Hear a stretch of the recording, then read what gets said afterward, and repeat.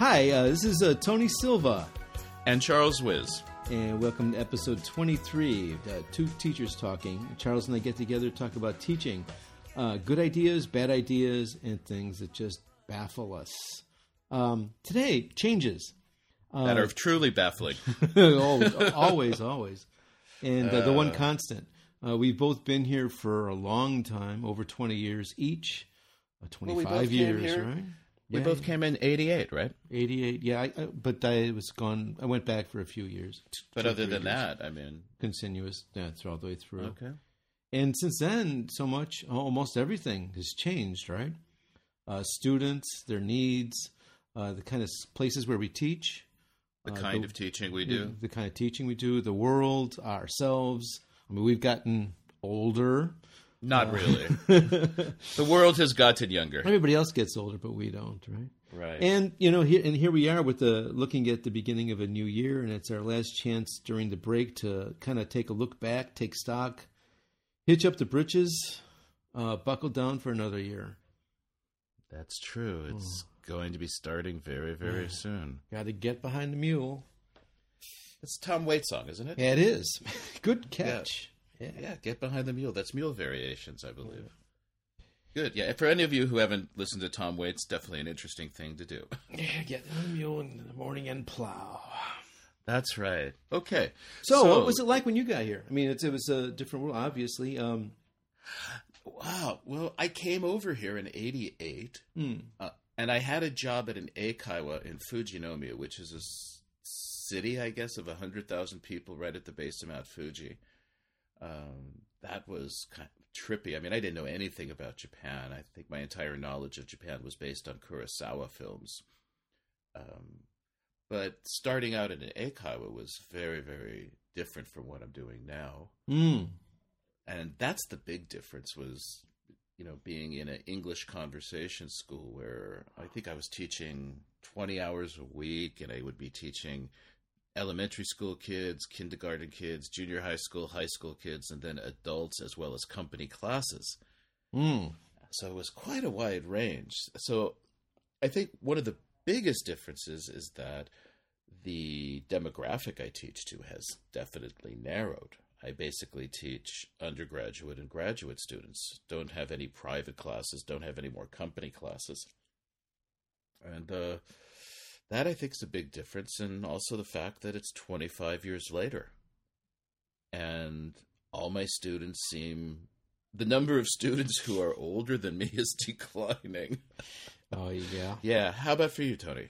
The same, kind of. I mean, the kind of students that I teach also has changed. Like you, when I first came, my first year here, I was at an eikaiwa with the same diversity of classes where there was businessmen coming in, high school kids trying to improve their English for their entrance exams, company lessons, all that kind of thing. But for me, maybe because the eikaiwa world is really it's really quite different from pretty much. Once you leave it, it's very different. If you're in it, it's one thing. It's really kind of a separate world. But when I left and I came back in 1991. And this was at a Semongako, which is kind of in between. It's more similar to university teaching than it is to eikaiwa, but they're distinct differences. It's a business, and it's Semongako for people outside of Japan who don't know. It's a different kind of school. It's a kind of a cross between a community college and a technical school. Some of them are very specifically focused, for example, on travel or on hairdressing or on computer skills.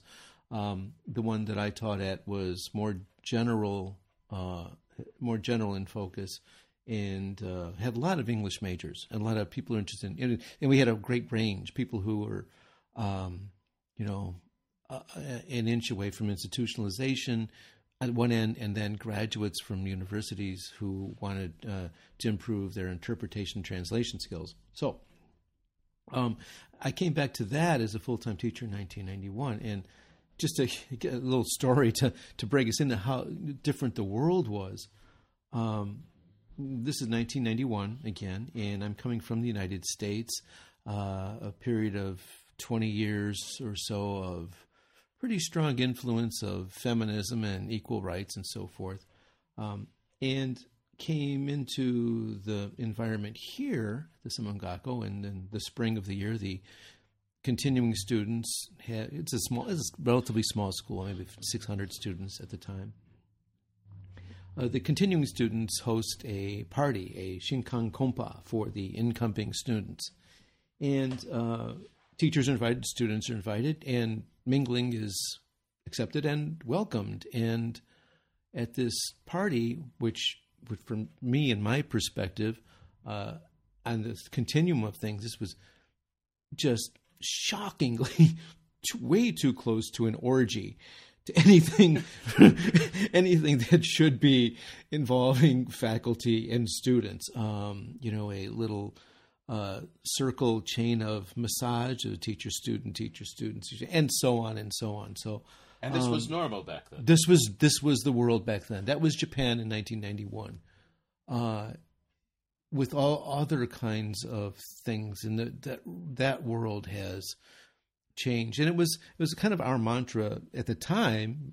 It sounds like, well, Japan's never going to change. It's not changing. And somehow, right underneath our feet, it changed so much.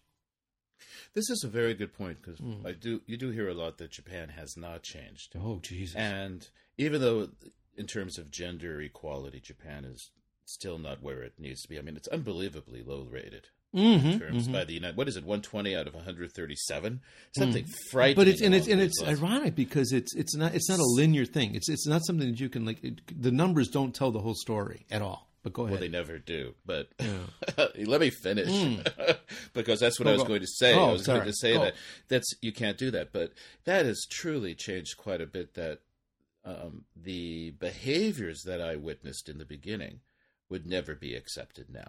Oh, absolutely. And that the illusion, again, as I say, I heard that Japan doesn't change. There's very little progress is being made.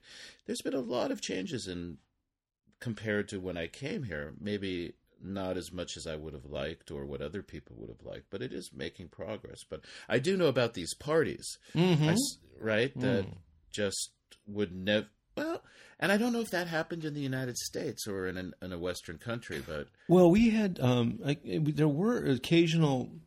for example, as an English major, there were occasional... If as you're a senior or a graduate student, you had wine and cheese kind of get-togethers at the professor's house at the end of the semester. But that was it. I mean, it was a very formal... no touchy. Well, that's another way that things have definitely changed is in terms of alcohol and the relationship to alcohol. That it used to be that being drunk was a legitimate excuse for your behavior. Wasn't that an interesting thing? Yeah, absolutely. That whole idea, that when I was first confronted with that concept, it's like, wow.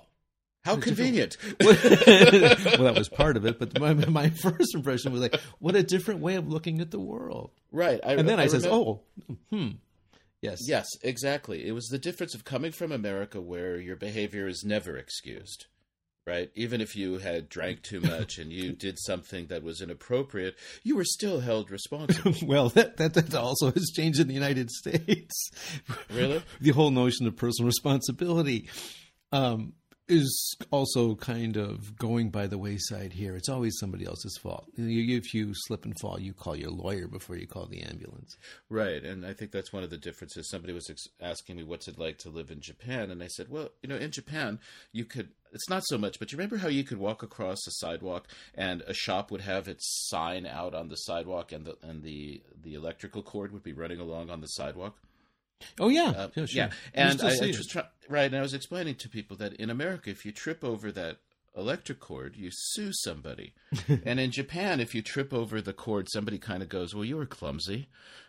Right? Yeah. It's ironically, very different, but interesting. So, yeah, they're very different in terms of how women are treated, responses to alcohol. I think also the whole sense or perception of Japan's place in the world has definitely changed since. Absolutely, and that has a huge impact on what we do, our students, their futures, and how we teach, I think. And I think that's a good lead into bringing this back towards the teaching aspects, right? Okay, good. Because in '88, that was the peak of the bubble. I think, Japanese companies were buying Rockefeller Center. This was the model of efficiency. The Americans were scared of the Japanese taking over. Now we got off the plane and it burst. Yes, bubbles do burst, but it's the timing. Damn it, the timing. I know. I often think about that because of those people who have not been here that long, right? Because we know people who got here about 72 or 74. Or even early 80s. Right. I actually know somebody who has been in Japan since 1949. Wow. Yeah, that's my friend Arthur in Tokyo, who's been here since 1960s for me. 42. Okay, but 49. Long time. Interesting stories about things, but the idea of all these changes going on. So, missing the people who came in the 70s, I remember just everybody had a full-time tenured job with a BA, and they were like professors. Yes. And they had no English background teaching, right? And some of those people are still teaching. They're your boss. But hey, they're my boss, I should say. The best teacher I ever knew, knew was one of those people. Didn't have a background in English teaching, had a BA in, I think, biology, came to Japan, became an English teacher, but this guy was the greatest teacher I'd ever known. A guy by the name of Leslie, who used to teach out in the Kobe area. But anyway. A real interesting topic for the future is to kind of log it. To like, that notion of a natural teacher versus, that's a big one. Actually, no. It's the same thing as a natural athlete versus the athlete who practices and does better than their ability. Okay, I've answered that question. We can move on to the next one. Okay. Okay, so how things have changed and how, let's say, that has affected us as teachers and our teaching. What do you think? Well, we've got a couple of different ways to slice that. One, I guess as is my want, let's start with the students. Our students, we're talking primarily about university teaching here, and we're talking about 18, 19-year-olds coming into the university. Most of my students are first-year students. So that means that they were born in, I don't want to do this math, but I will. They were born in, 1994? 95 or so, yeah. Oh, okay. And so the students are born in 1994. The students who were born in 1970, they are born into very, very different worlds, and they are facing very different worlds. And as you said, Japan's position in the world structure very, very different then and now, and internationally and within the country itself in terms of what a university education is, what it means, what a university graduate can expect. And we've gone through kind of a few cycles. I think when we first got here, our first wave of students were still kind of hungry. There was no external pride. There was no chip on their shoulder. They were pretty much very serious. Kind of what still is kind of the stereotype of the Asian student. And then there was a gradual. I don't know how gradual it was, but certainly a slip away where we went through a wave of a long period, maybe 10 years, 15 years of dealing with students who were born into an age of entitlement and brought that with them to the classroom. And you really had the feeling that as the teacher, you were, they were the customer and you were the clerk and you were there to please them. And I think, correct me if I'm wrong, Charles, I think I'm seeing a change now that the students don't have that so much. They're coming in with a very different attitude, with the image that they have of themselves and their country is not like the future ruler of the world, but, pretty much like everybody else. It's like, we got to kind of get by somehow, and this is what we're going to do. Yeah, I think it was about 94, 95. Started to shift back. That's when it went kind of sour. Oh, no, I think for me, it was much before that. Really, for me, because from 88 until about 90, maybe it was about 94, but I think 88 to about 93. My hump is different, years. Yeah. Okay.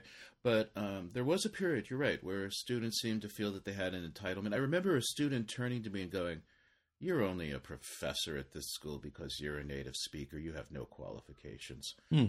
And I was like pretty shocked, but I guess I got my revenge because 2 years after that student graduated, I ran into them working at a Starbucks.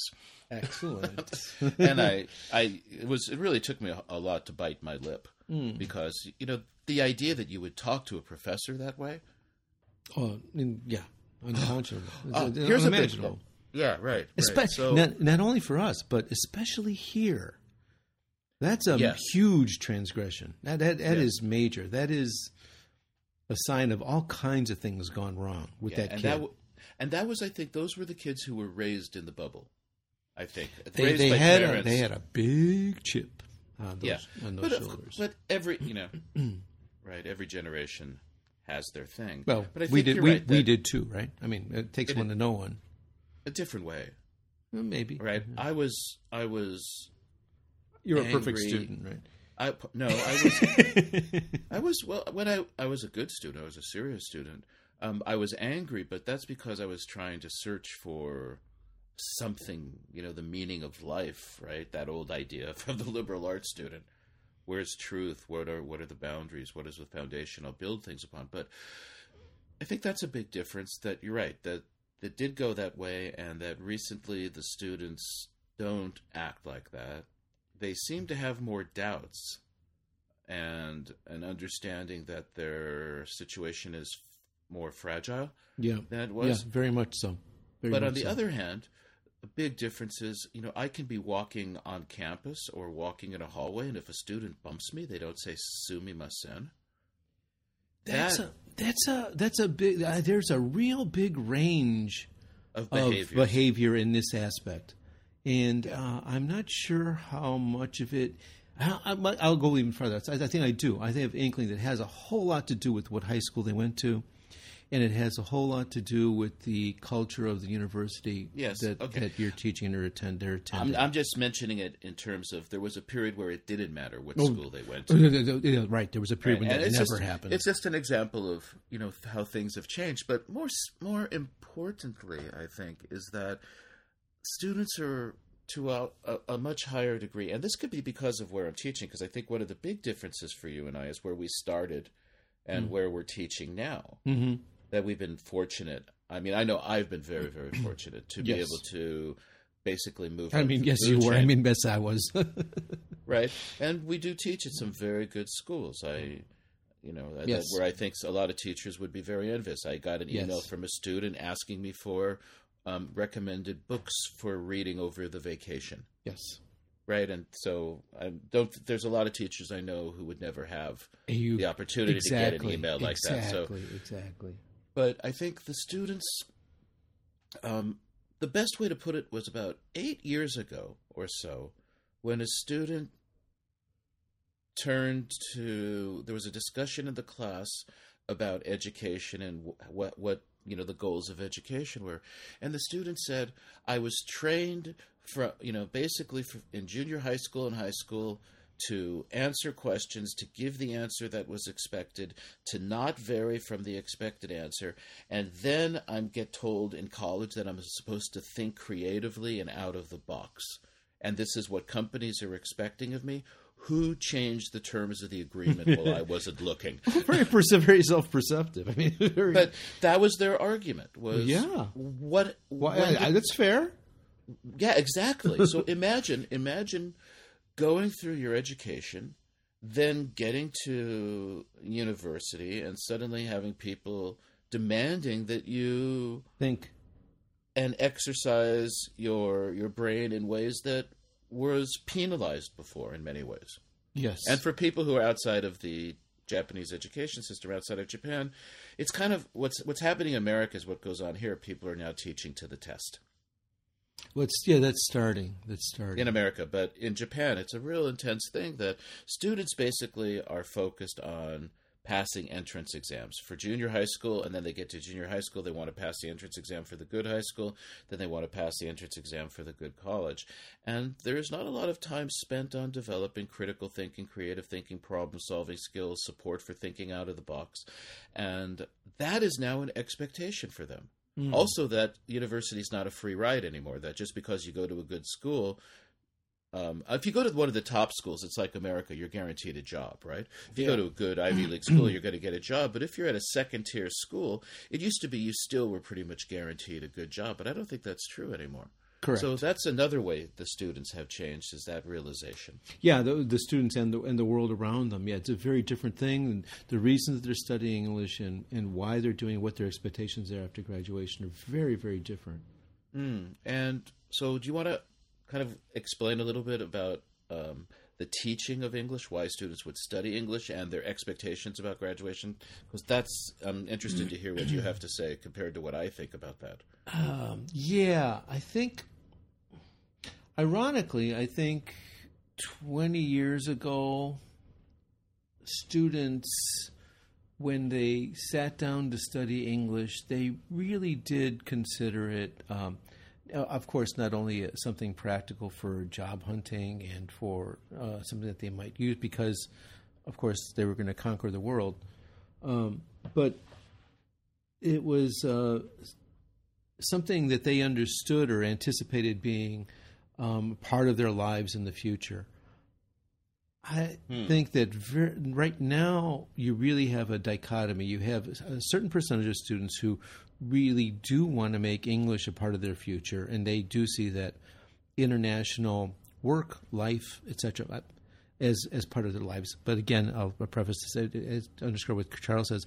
That's at very good schools, but not only good schools, but like some of the really good students, they really have that notion still. But there's a dichotomy, and there's a split, and then there's the masses, for whom it has become English study has become kind of something that you have to need to do. There's a standardized test that people take, that companies look at as one of the criteria for hiring, the TOEIC exam. That they, a good score means, a good student, a hard worker, et cetera, but most of them do not see English as something that is going to be part of their future. And one of the other changes, very much related to this, because we talked about the wave of students, and Charles had a hump, and I had a hump. My hump began and ended earlier than his with the students that he's teaching. But what I've noticed in my students this year, which I hope doesn't become a trend, but I fear that it will, and we've talked about a little bit on the podcast before, is this swing to the right and this surprising increase in Japanese nationalism, and with that isolationism, where a lot of my students, and this includes better students at better universities, don't anticipate the need for English. Perversely, because it's exactly in this kind of now underdog position where that kind of leg up, that kind of advantage would seem to be, from my perspective, a real advantage. It's being totally disregarded, and I just don't get it. Yeah, but I wonder how much it looks the same for the United States, for example, when before the Obama administration, where we had the Bush administration, America seemed moving to the right, much more conservative, and now I think there's a sense America's more liberal, but I'm not sure, and I don't want to even get into that argument. Right. Well, and countries do swing right and left, and then we're just really kind of talking about how it affects us and our listeners as teachers and education and things. But it's key, right? Because as English teachers, we are kind of the vanguard of internationalism and et cetera, and if that becomes there's a stigma attached to that again, as it was once. if there's a stigma attached to English proficiency, as there once was, I don't know if that ever really went away, then that affects how we teach and how the attitudes of our students and the atmosphere in every classroom that we walk into. Yeah, again, I think it depends on the school and where it's located. Since I'm in the Yokohama and Tokyo area, it's a little bit different. It's a more cosmopolitan area. Mm-hmm. Good point. It might be very, very different than what I'm experiencing in Osaka. Right. Yeah. Well, because since I'm bouncing back and forth, it's always interesting to see how things are. But the idea that as Japan's now the third largest economy in the world. So there's a problem of aging. There's obviously a lot of social problems. That the idea that you just pointed out, Tony, that I find interesting, it's a very interesting point, is that one would think that English or learning a foreign language, for example, Chinese, that would increase in importance, give vis-a-vis the position of Japan in the world. So maybe that's a kind of knee-jerk response. I'm not sure on the part. But I think you're right that students are getting more conservative, though. Mm-hmm. I would agree on that observation. Yeah, I've seen it, especially in this last year, in so many different levels. It's actually such a great degree that it's a little bit disconcerting because you teach for a while and you think you know your kids and come in and suddenly their ideas are different. It's like, what's this? I'm not. And you think, well, okay, it's one class, it's one kid, but no. Then you see the pattern repeated. It's like, I gotta make an adjustment here. Right. Maybe that's the thing, is that the idea that my professors would be more liberal than me, more progressive than me, would have been a surprise when I was a college student. And I think as a university educator, the idea that I am more liberal than my students is surprising to me. That I just assume that, because the amazing thing I think of being a teacher is that no matter what, I keep getting older every year, but they're still 18 to 22. Yeah, you mentioned that. Right? I've mentioned that a couple of times. Yeah. That we've, I think, talked about that. For me, and this is kind of trying to tie this in, that my students seem to be more conservative than I would expect in some ways. Though the big culture gap isn't that it's between myself as an American and there as being Japanese. Right, because we've been here for 20-some years, and we've adjusted as much as we're going to adjust, but we can kind of anticipate things. And so we got one dichotomy of foreigner and Japanese, but it's not as big as the age gap. I think that's the real culture gap for me. Is I'm at a point where I don't know a lot of the music that they listen to. Remember when we were students and our teachers didn't know how could you not know about Jimi Hendrix? Well, for me, I'll still beg on the cultural to the American Japanese dichotomy on that. I don't know that it's generational. If I was younger, that I would listen to the stuff that my students listen to. But your point is well taken. That really is very, very big. Yeah, and it's because I find myself saying things that my professors used to say. I remember when I was doing it was an English class on modern English literature, and we were reading, I guess it was The Wasteland by T.S. Eliot, and there's a Greek and the Latin epigrams in the beginning, I believe. And the professor was shocked that we didn't have basic Latin. He says, "How could you be in this English language program? How could you have graduated from high school and not without knowing Latin?" Understand this? Yeah. Exactly. And in my day and age, you would not be able to pass the class. And I'm just wondering whether that's just a generational thing. I look at my students and say, I would never treat a professor this way. I would be more prepared. So, and that's what I mean by the age gap that is so much more, because I have a basic understanding of Japanese culture to the point that I guess I'm not surprised or shocked by anything anymore. I'm never going to completely understand it, but I'm shocked by age, and I can't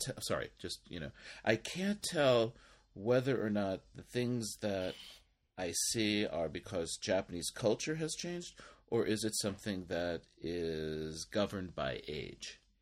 Yeah, and I want to, yeah, that you added that, and that's the muddle that I wanted to add. It's like it's not just the Western and the Japanese, but that neither of these things are static objects. I mean, they're dynamic systems, and the Japanese culture and Japanese society itself is changing so much that as you and I here sitting and struggled for understanding, probably it underscores your point. It's like, yeah, the older Japanese generation also sits back and struggles to understand what is happening.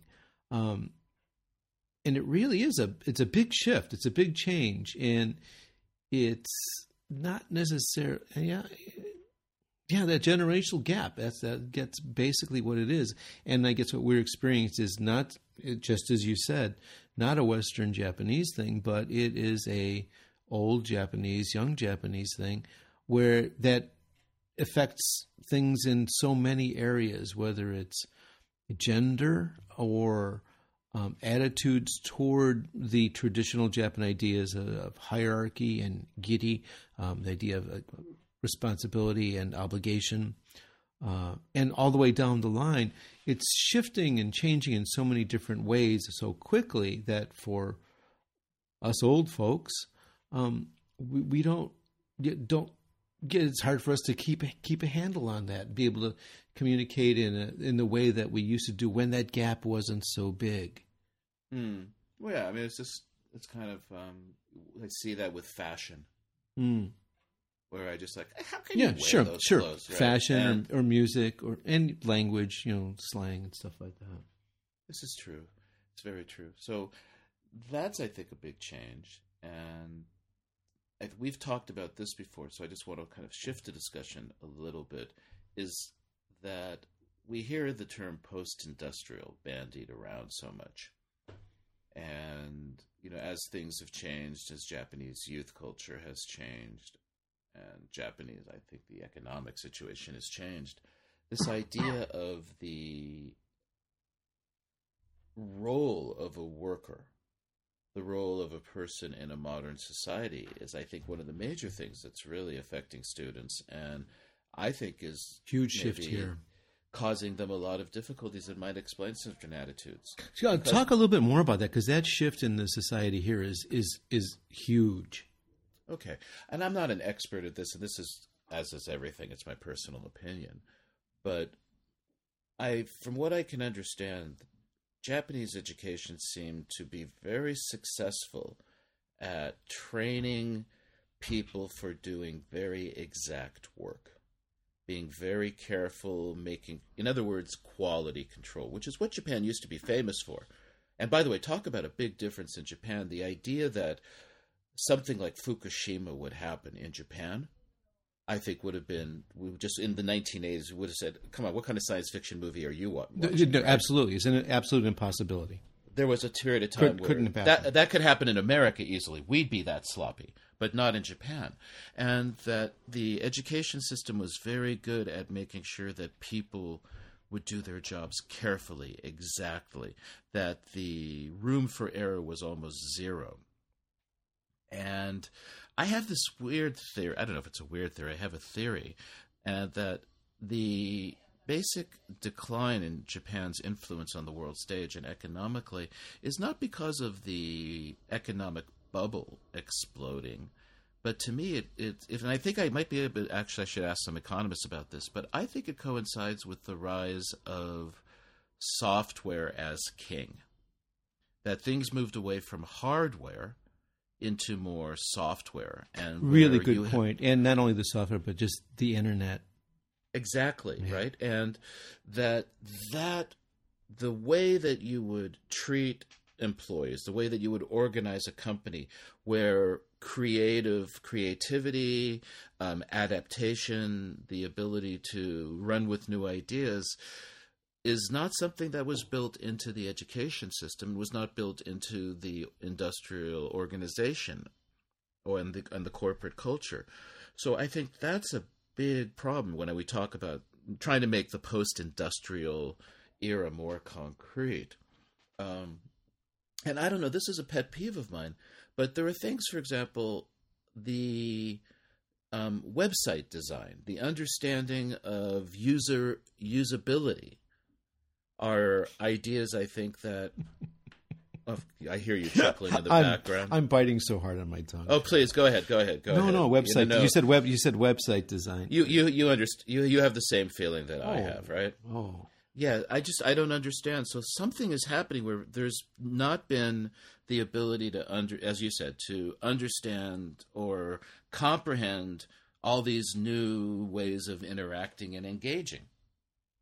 And I'm not sure if it's because things are rule governed, but there is a different expectation of how we use things, how we interact with the world, especially things that are digitally based, and that things haven't caught up, and that this is causing a lot of trouble for our students, and it's causing a lot of trouble for companies, and that this is maybe the tipping point, to steal a phrase, where this is what has to be addressed. But anyway, I want to hear why you're chuckling about the oh no, just website design. I mean, if it's just pick any website, just look at any Japanese website and look at it and compare it to. And this is something I used to do, and when I used to teach for a number of years, internet English or computer English, website design, and we'd look at, like, for example, the U.S. Ford web page and the Japanese web page, and then we'd look at the Amazon Japan and the Amazon US page and compare and contrast and the design elements and all that. But that whole interface design thing, which is, I don't pretend to understand it. I was just pointing out the differences. But I want to say, despite that, and which is certainly true, and I'm not arguing anything that you say, you'll get these eruptions of innovative brilliance. For example, this week, someone sent me a link, and it's not new. I've seen it like a year ago, maybe, but it is. It's a website. It's a Japanese website, and it's some kind of tech hive seed module where they're working on advanced ideas, and it looks like a pen, and it looks like, and there's like a little lens at the tip of the pen. You say, oh, well, that's a pen with a camera. Well, no. You open up the pen, and it's got a tripod, and the lens is a projector, and forward it projects the screen onto the wall in front of you. And there's a light projector that comes out from the thing that projects a light keyboard onto the surface in front of you, and you type onto the surface, and the little pen device is able to read your input, and basically it's a PC in a pen. This is a brilliant, innovative Japanese idea. It's what we think about 30 years ago as the, technological leader, Japan. Now it's the exception that proves the rule. Go ahead. I wanted just to interrupt, as I think that's going to support what we've talked about before, which is that hardware. Yes. When it comes to hardware, Japan has been extremely successful. And take the Walkman. Remember when the Walkman was that incredible idea that you could put a cassette into a little thing and it would work incredibly well. And what's the company that replaced Sony? Apple. And Apple is noted for its user interface. It's the way that the software works on the machine rather than the machine itself, if we think about it. And I think you just made a very, very good point that idea of a PC and a pen strikes me as, yes, Japan's very, very good at that. Yeah, and well, like with Apple, there's a question of hardware and software, but yeah, you're absolutely right. Before we get to us personally as teachers, the other thing about the external factors and things that are changing things, that I think for teachers maybe more important, is the shift in the expectations of schools on teachers. And it's a market thing. It's, when Charles and I came here, it was not unheard of to talk to somebody else fresh off the boat and say, yeah, they got off the plane and they're waiting, they got their bags and they were trying to get to the bus or the taxi, and someone accosts them and says, hey, do you need a job? I've heard stories about yes, that. Everybody did. This but I've never had one. I didn't happen to me. Well, but I've heard stories about that. I've usually had somebody waiting for me. But yeah, that was the way it was. Jobs were like that. We talked about just before we got here, where you could show up here with a bachelor's degree and end up as a tenured professor. That has changed so much in the 20 years. And interestingly, this will be incredulous to anybody who is not in Japan. For example, for part-time teachers,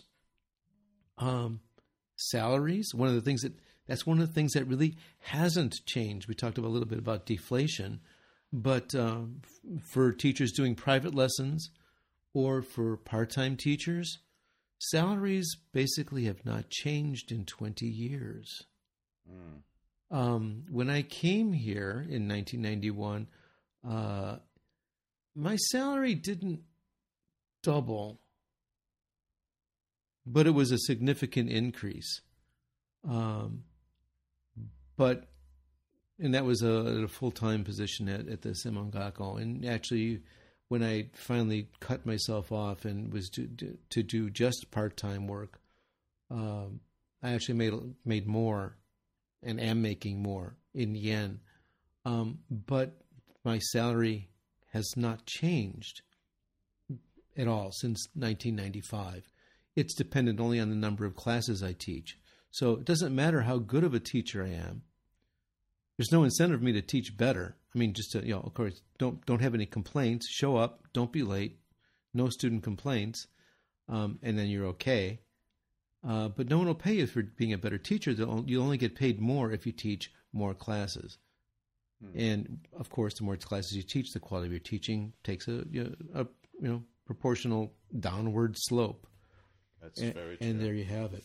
And it's getting much worse, sadly, in the last 5 years or so. Okay, I think that's true, and I'd have to agree with you that it seems things have been kind of flat economically. Flat economically, and for example, like our semesters have increased, whereas they were always a nominal 15 weeks, and you had a week for final exams, which no one gave, so it made it 14, and you were allowed 2 or 3 6 days. So maybe 12. No, I remember 12-week semesters. Yeah, and now they're 15 and 16 weeks, and if you miss a class, they need to be made up, and so your workload has increased by 20%, and your salary has increased by 0. So that's effectively a 20% salary decrease. Certainly, you can look at it that way. But why don't we? Let's talk about. Let's move on to us. How it affects us in the classroom. Yes, good. And I want to tie this in that it seems like this is kind of rambling around, but basically trying to give people in the audience, or even just myself, a better sense of what has happened in the real world and how it's affected myself as a teacher. Good. Going back to all those basic things, right? How, using the example of Apple versus Sony, the economy, Japan's role, is when I first got here, there was definitely, I remember that in interviews or when people asked me to teach, right, at a school, they would say, what we really want is we want our students to have contact with a foreign person. We want them to experience what it's like to be, engaged and interacting with somebody who's non-Japanese. And that was kind of an original thing. And then it moved more into English education as I kind of moved up in the system and started teaching more at universities. But what I find now is that my view, the way I see myself as an educator, is quite different from how I saw myself as an educator 20 years ago, because now I feel I have this significant amount of responsibility to expand my students' horizons in terms of critical thinking and creative thinking and problem-solving skills that they're going to need in the world.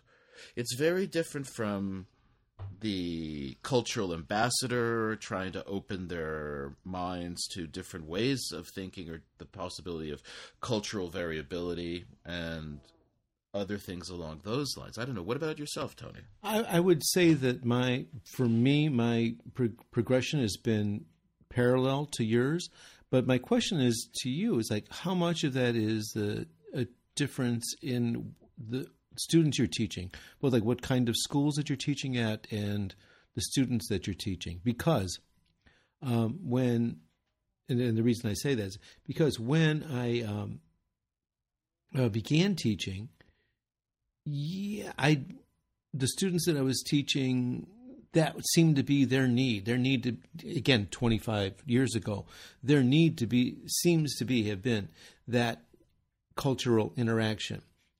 These days, it seems to me that my students' needs a little bit different. They can get that cultural interaction in different ways. The internet, right? I mean, the technology and access. I mean, there's all different kinds of ways.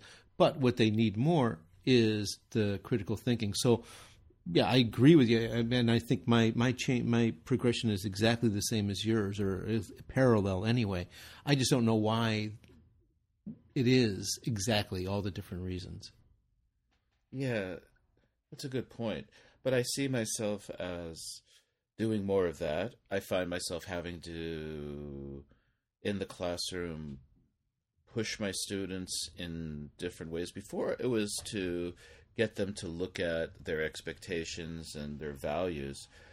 And right, as you mentioned, that it's because it's different kinds of students, but the problem-solving, critical thinking, creative thinking skills. But I also find myself having to, I hate to say this, I guess I sound like a grumpy guy, teach them manners. No. Right? Yes. Because we were here way back when manners were, part and staple of a package, right? That's what we expected. Right. There was a period of time where I remember I would go back to the United States and be shocked at people's manners compared to Japanese manners. How about it? Yes, exactly. That is, you exactly. know where I'm going with this one, right? Absolutely. And now when you go back to the United States, what do you find? I can tell you the day it was a little bit surprisingly long ago. It was about the year 2000, and I came back to Chicago for one of my visits home, and I stopped after I got out of the airport and go to the car rental office, and I was just bowled over by their effort, by their customer service. They knew my name. They grabbed my bags. Would you like a bottle of water? I was like, I feel like I'm in Japan, but they're speaking English and doing it right. That was, amazing. Yeah, I just find that people open doors, say thank you, you're welcome, excuse me more often. So the reason I mention that is that I'm trying to respond to what you're saying about the students being different and the culture being different, and how what I'm doing basically is responding to surface phenomena, because I'm not in a position to make judgments about cultural changes. I'm not a cultural critic. And maybe that's an important point, that as an educator, I have to look at what I'm given, what the needs of the students are, and then how can I most create opportunities for them to really reach, their optimal performance and increase their options for the future. That goes back to the teaching for the future, which I'm just obsessed with the last few months, still without any answers. So I really do see that things have changed so much from when I originally got here, and as you've pointed out. And the needs of the students have changed, and they're in a much more precarious situation. The fact that a student graduating from a Japanese university would be competing for a position at a company with, let's say, a foreign student who speaks Japanese fluently, reads and writes fluently, is, I think, something that students 15, 20 years ago would say would never have happened. Yeah, that was actually something that we talked about before. I really wanted to trail back to, but we're getting kind of long. But that whole notion of the university education and what it meant in terms of employment right. security, It's just that's completely shattered. I mean, the time was when students entered a university, especially a good university, they didn't need to concern themselves about a job after university. It was basically guaranteed. It was an unwritten contract. You got it made. You're done. That is no longer the case at all, and it shows in the way the way the students are.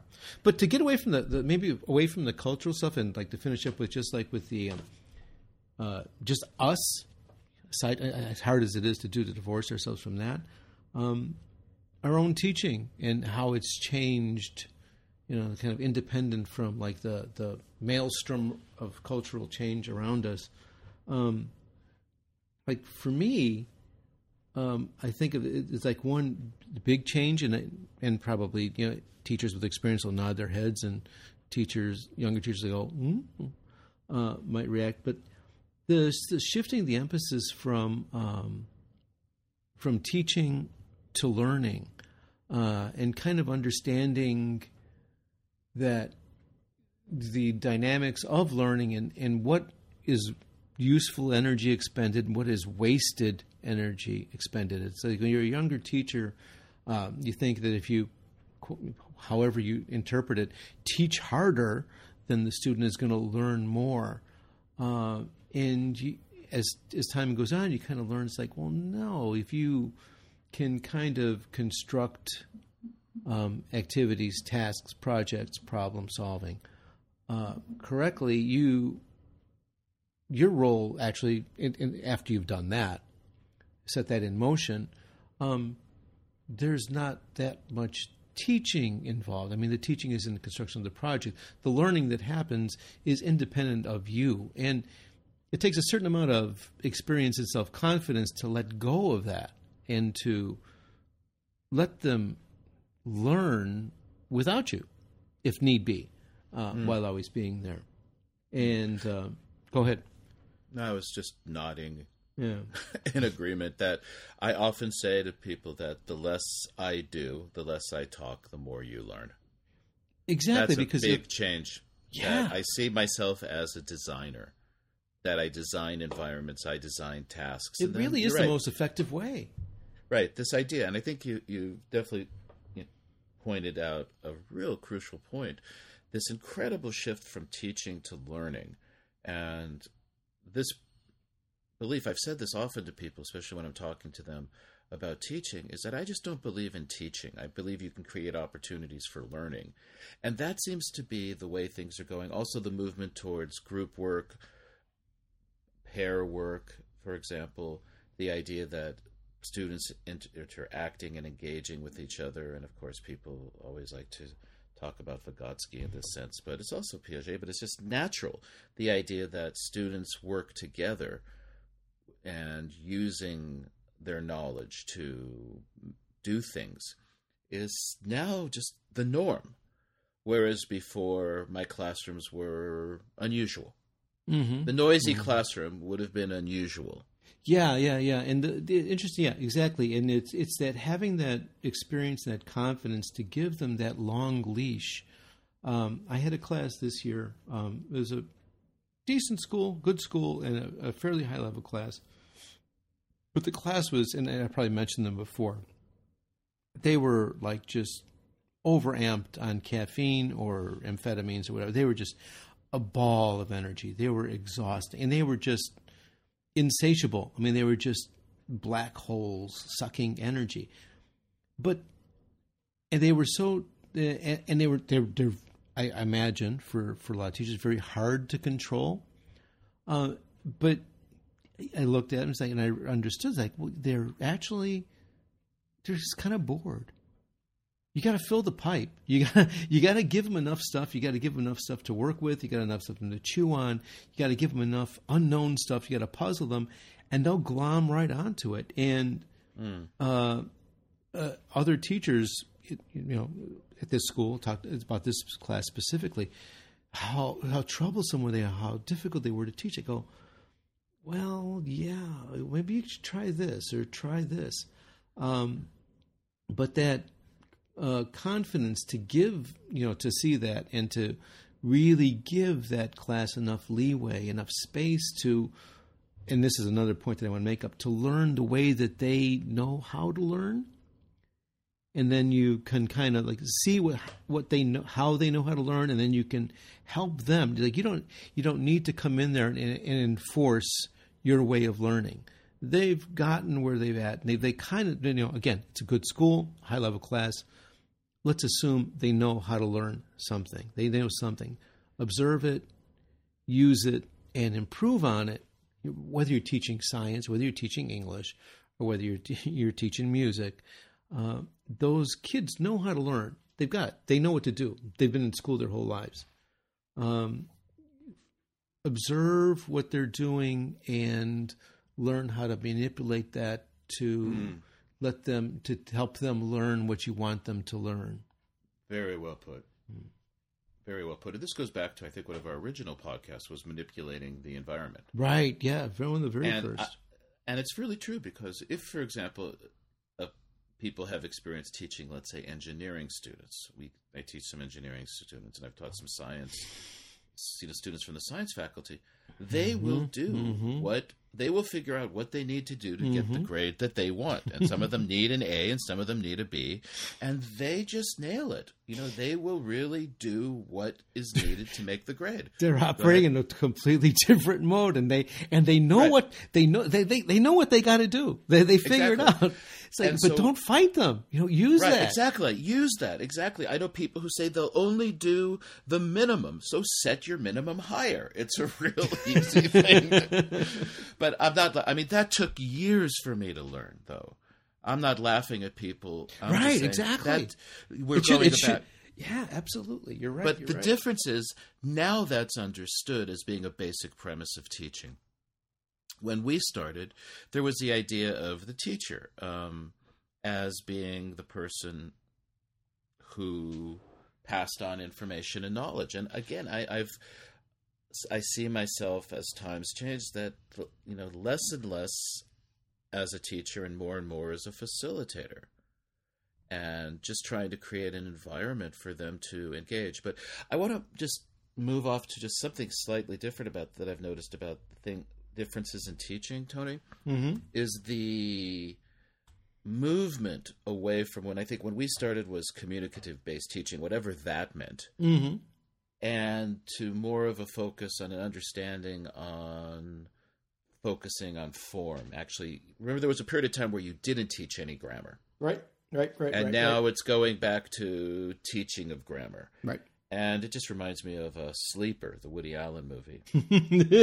I know this scene. Yeah, it's an old Woody Allen comedy. It's really a silly movie. But this guy wakes up, about 150 years in the future after falling asleep, and he wakes up, and how does it go? They say, "You must be really hungry." And he says, "Yes, I'd like an avocado tofu sprout sandwich," or something to that, on whole wheat bread. And they go, "Oh, you don't want to eat that. That's dangerous." And Woody Allen says, No. A Big Mac, French fries, and shake are really bad for you. And they say, "No, our scientists have discovered exactly the opposite. The Big Mac, French fries, and shake are good for you." And, we see that in science, right? Where vitamins are not good, vitamins are good, things are moving. We have a new syllabus. Exactly. And there is a curriculum coming. Right. And here's the difference is before, as a younger teacher, I embraced curriculum reform. And now I'm cynical because I realize that in many ways that the curriculum reform is simply reflecting the state of the society and what it perceives its needs to be rather than actually being pedagogically based. And, for example, whenever we see curriculum reform, we see these skills have to be taught or these skills have to be taught, but nobody sits around and actually talks about the how of the teaching when we talk about curriculum reform. Usually it's the what.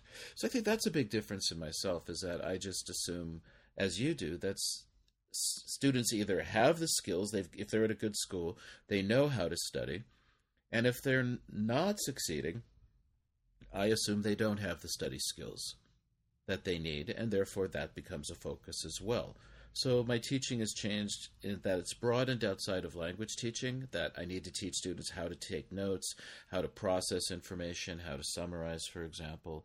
And I don't worry so much about what the current trends are anymore, because I Mm. assume that it's that pendulum swing that just seems to be never ending. I don't know. What do you think? I'm kind of with you on that. It's like I like to think of myself as pretty inured to the trends and so forth. For me, my compass has always been the students. It's like what their needs are. Why are they there? What do they need to learn? What have they got? What are their skills? What have I got to work with? What are they coming in with? Where do they got to go? Yeah, well, what are they coming in with? What I want them to leave with? What is good for them to leave with? What do they need to leave with? And how do you get there? And I've learned that in doing that, there's all different kinds of ways to get there, and it's very easy to. And you talked about the classroom management, the class manager, room management, creating opportunities, and so forth. It's I can't say it's easy because it's not easy. It's really, really hard, but it's not complex to create that kind of situation. So just fast examples, listening class, fairly advanced. This might have been the fireballs that I just talked about. And so, okay, listening, okay, they know, okay, we're students. They pull out the books, like, okay, listen, let's forget the books, let's do this. And I hook up a couple of YouTube things. It's like, okay, here, let's listen to the difference between New York pizza and Chicago pizza, or New York hot dog and Chicago hot dog. So I can forget the book. We're not going to do the book today. We're just going to listen to this. Rapt attention, and they're taking notes on their own because they're completely diverted from the fact that is learning happening? Absolutely. This is a listening class. Their ears are inside out. You don't need to hammer it in. Let it flow. All kinds of things like that. Present a problem that needs to be solved rather than present them with an exercise or a handout or something. For example, reading, rather than have them summarize a reading, it's like, okay, here's a reading. Now you've got to tell that story to somebody else. Right. You create some task that seems external to the language itself, that removes the anxiety and the school work aspect of the task. Make it something else. Make it a game. Make it a goal. Make it some kind of problem that needs to get solved. You can do all those kinds of things way more often than you realize, and they learn more. Yeah, I think that's really true.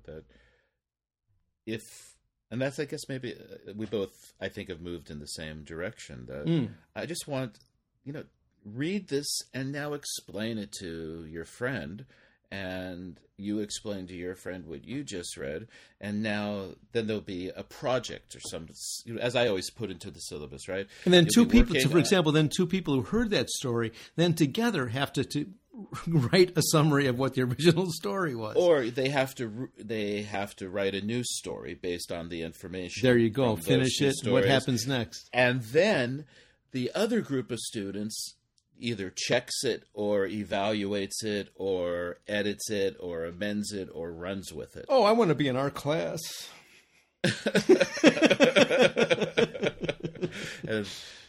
Right. Yes.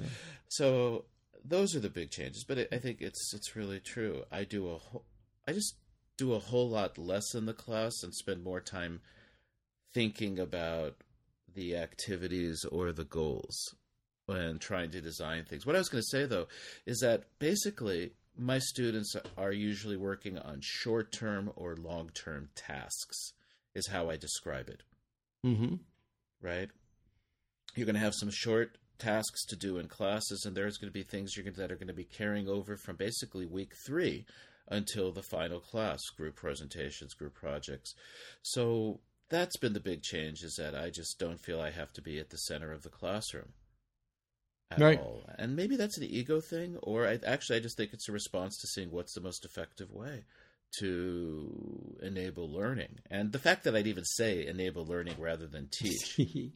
Yeah. Right? Yeah. There it is.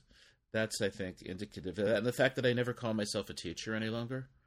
I would describe myself as an educator, but not as a teacher, right? Because I don't teach, right? So I don't know if that's that big of a difference. But it's the idea that I don't have to be at the center. I don't have to be, even in terms of when I mean, well, it's a significant difference in mindset. Yeah.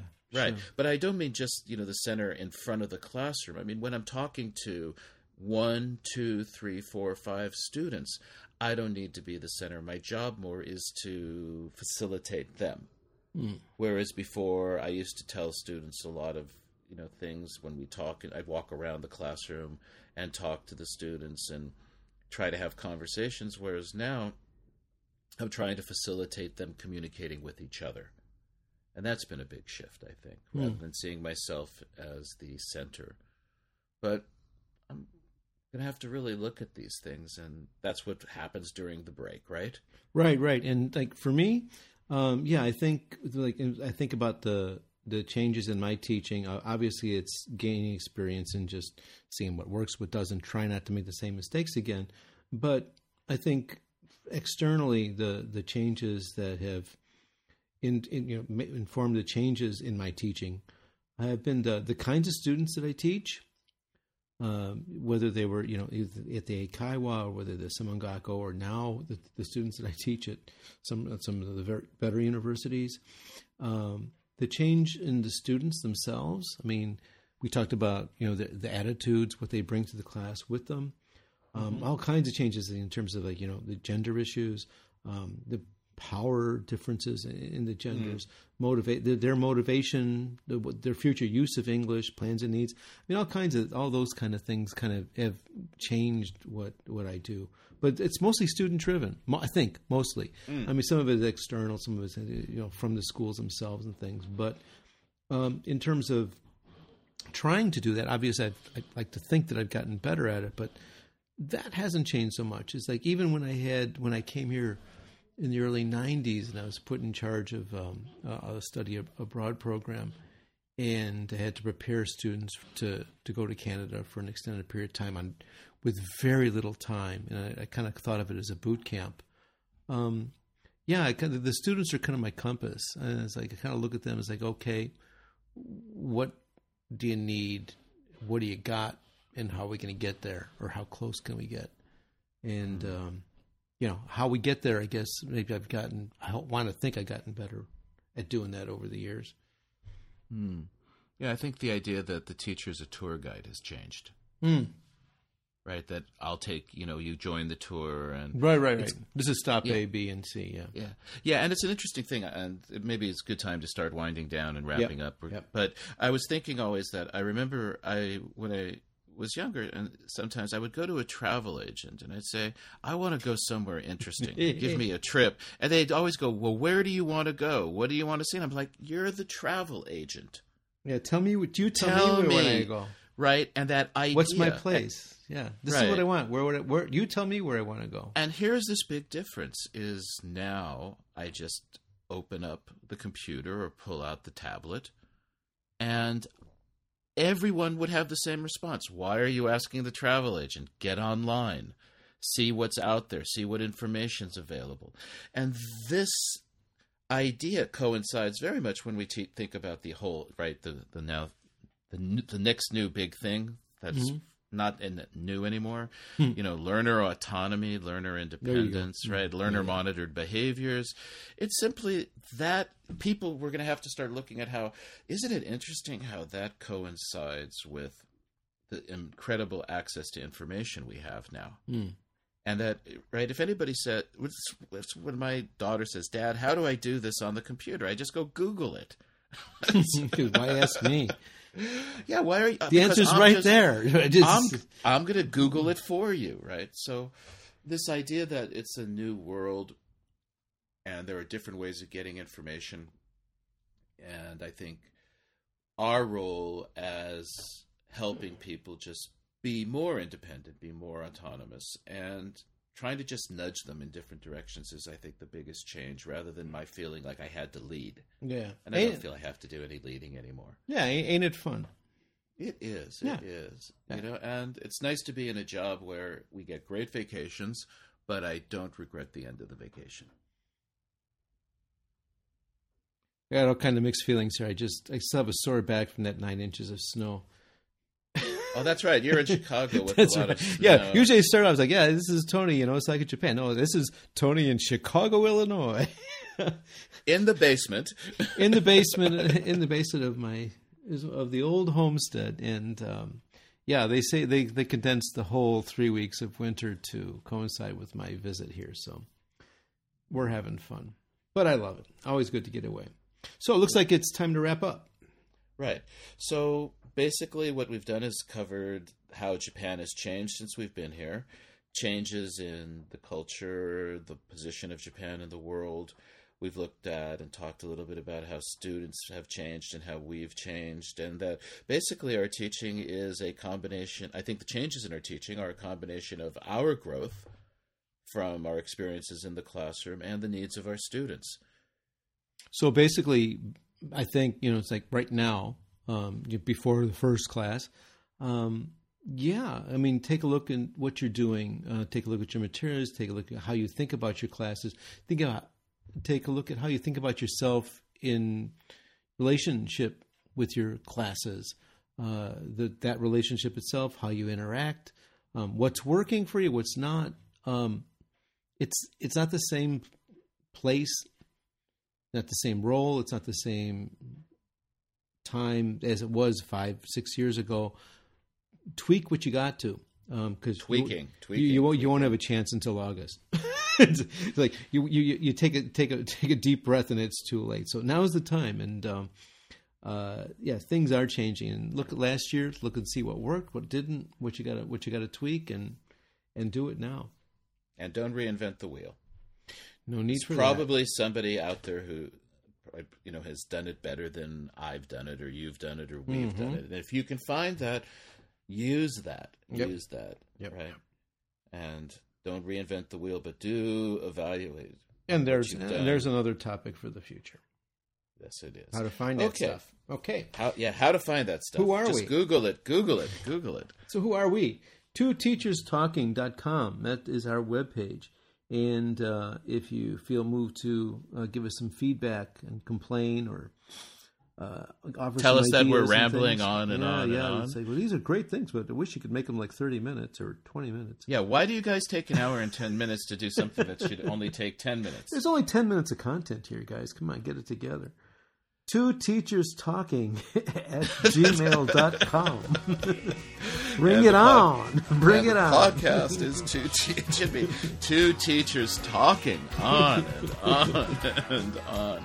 Okay, so this is Charles Wiz, and I'm still in Japan in the Kobe, Osaka area. And Tony Silva in chilly but thawing Chicago. Basement. Yeah. And we will be talking with you soon. All righty.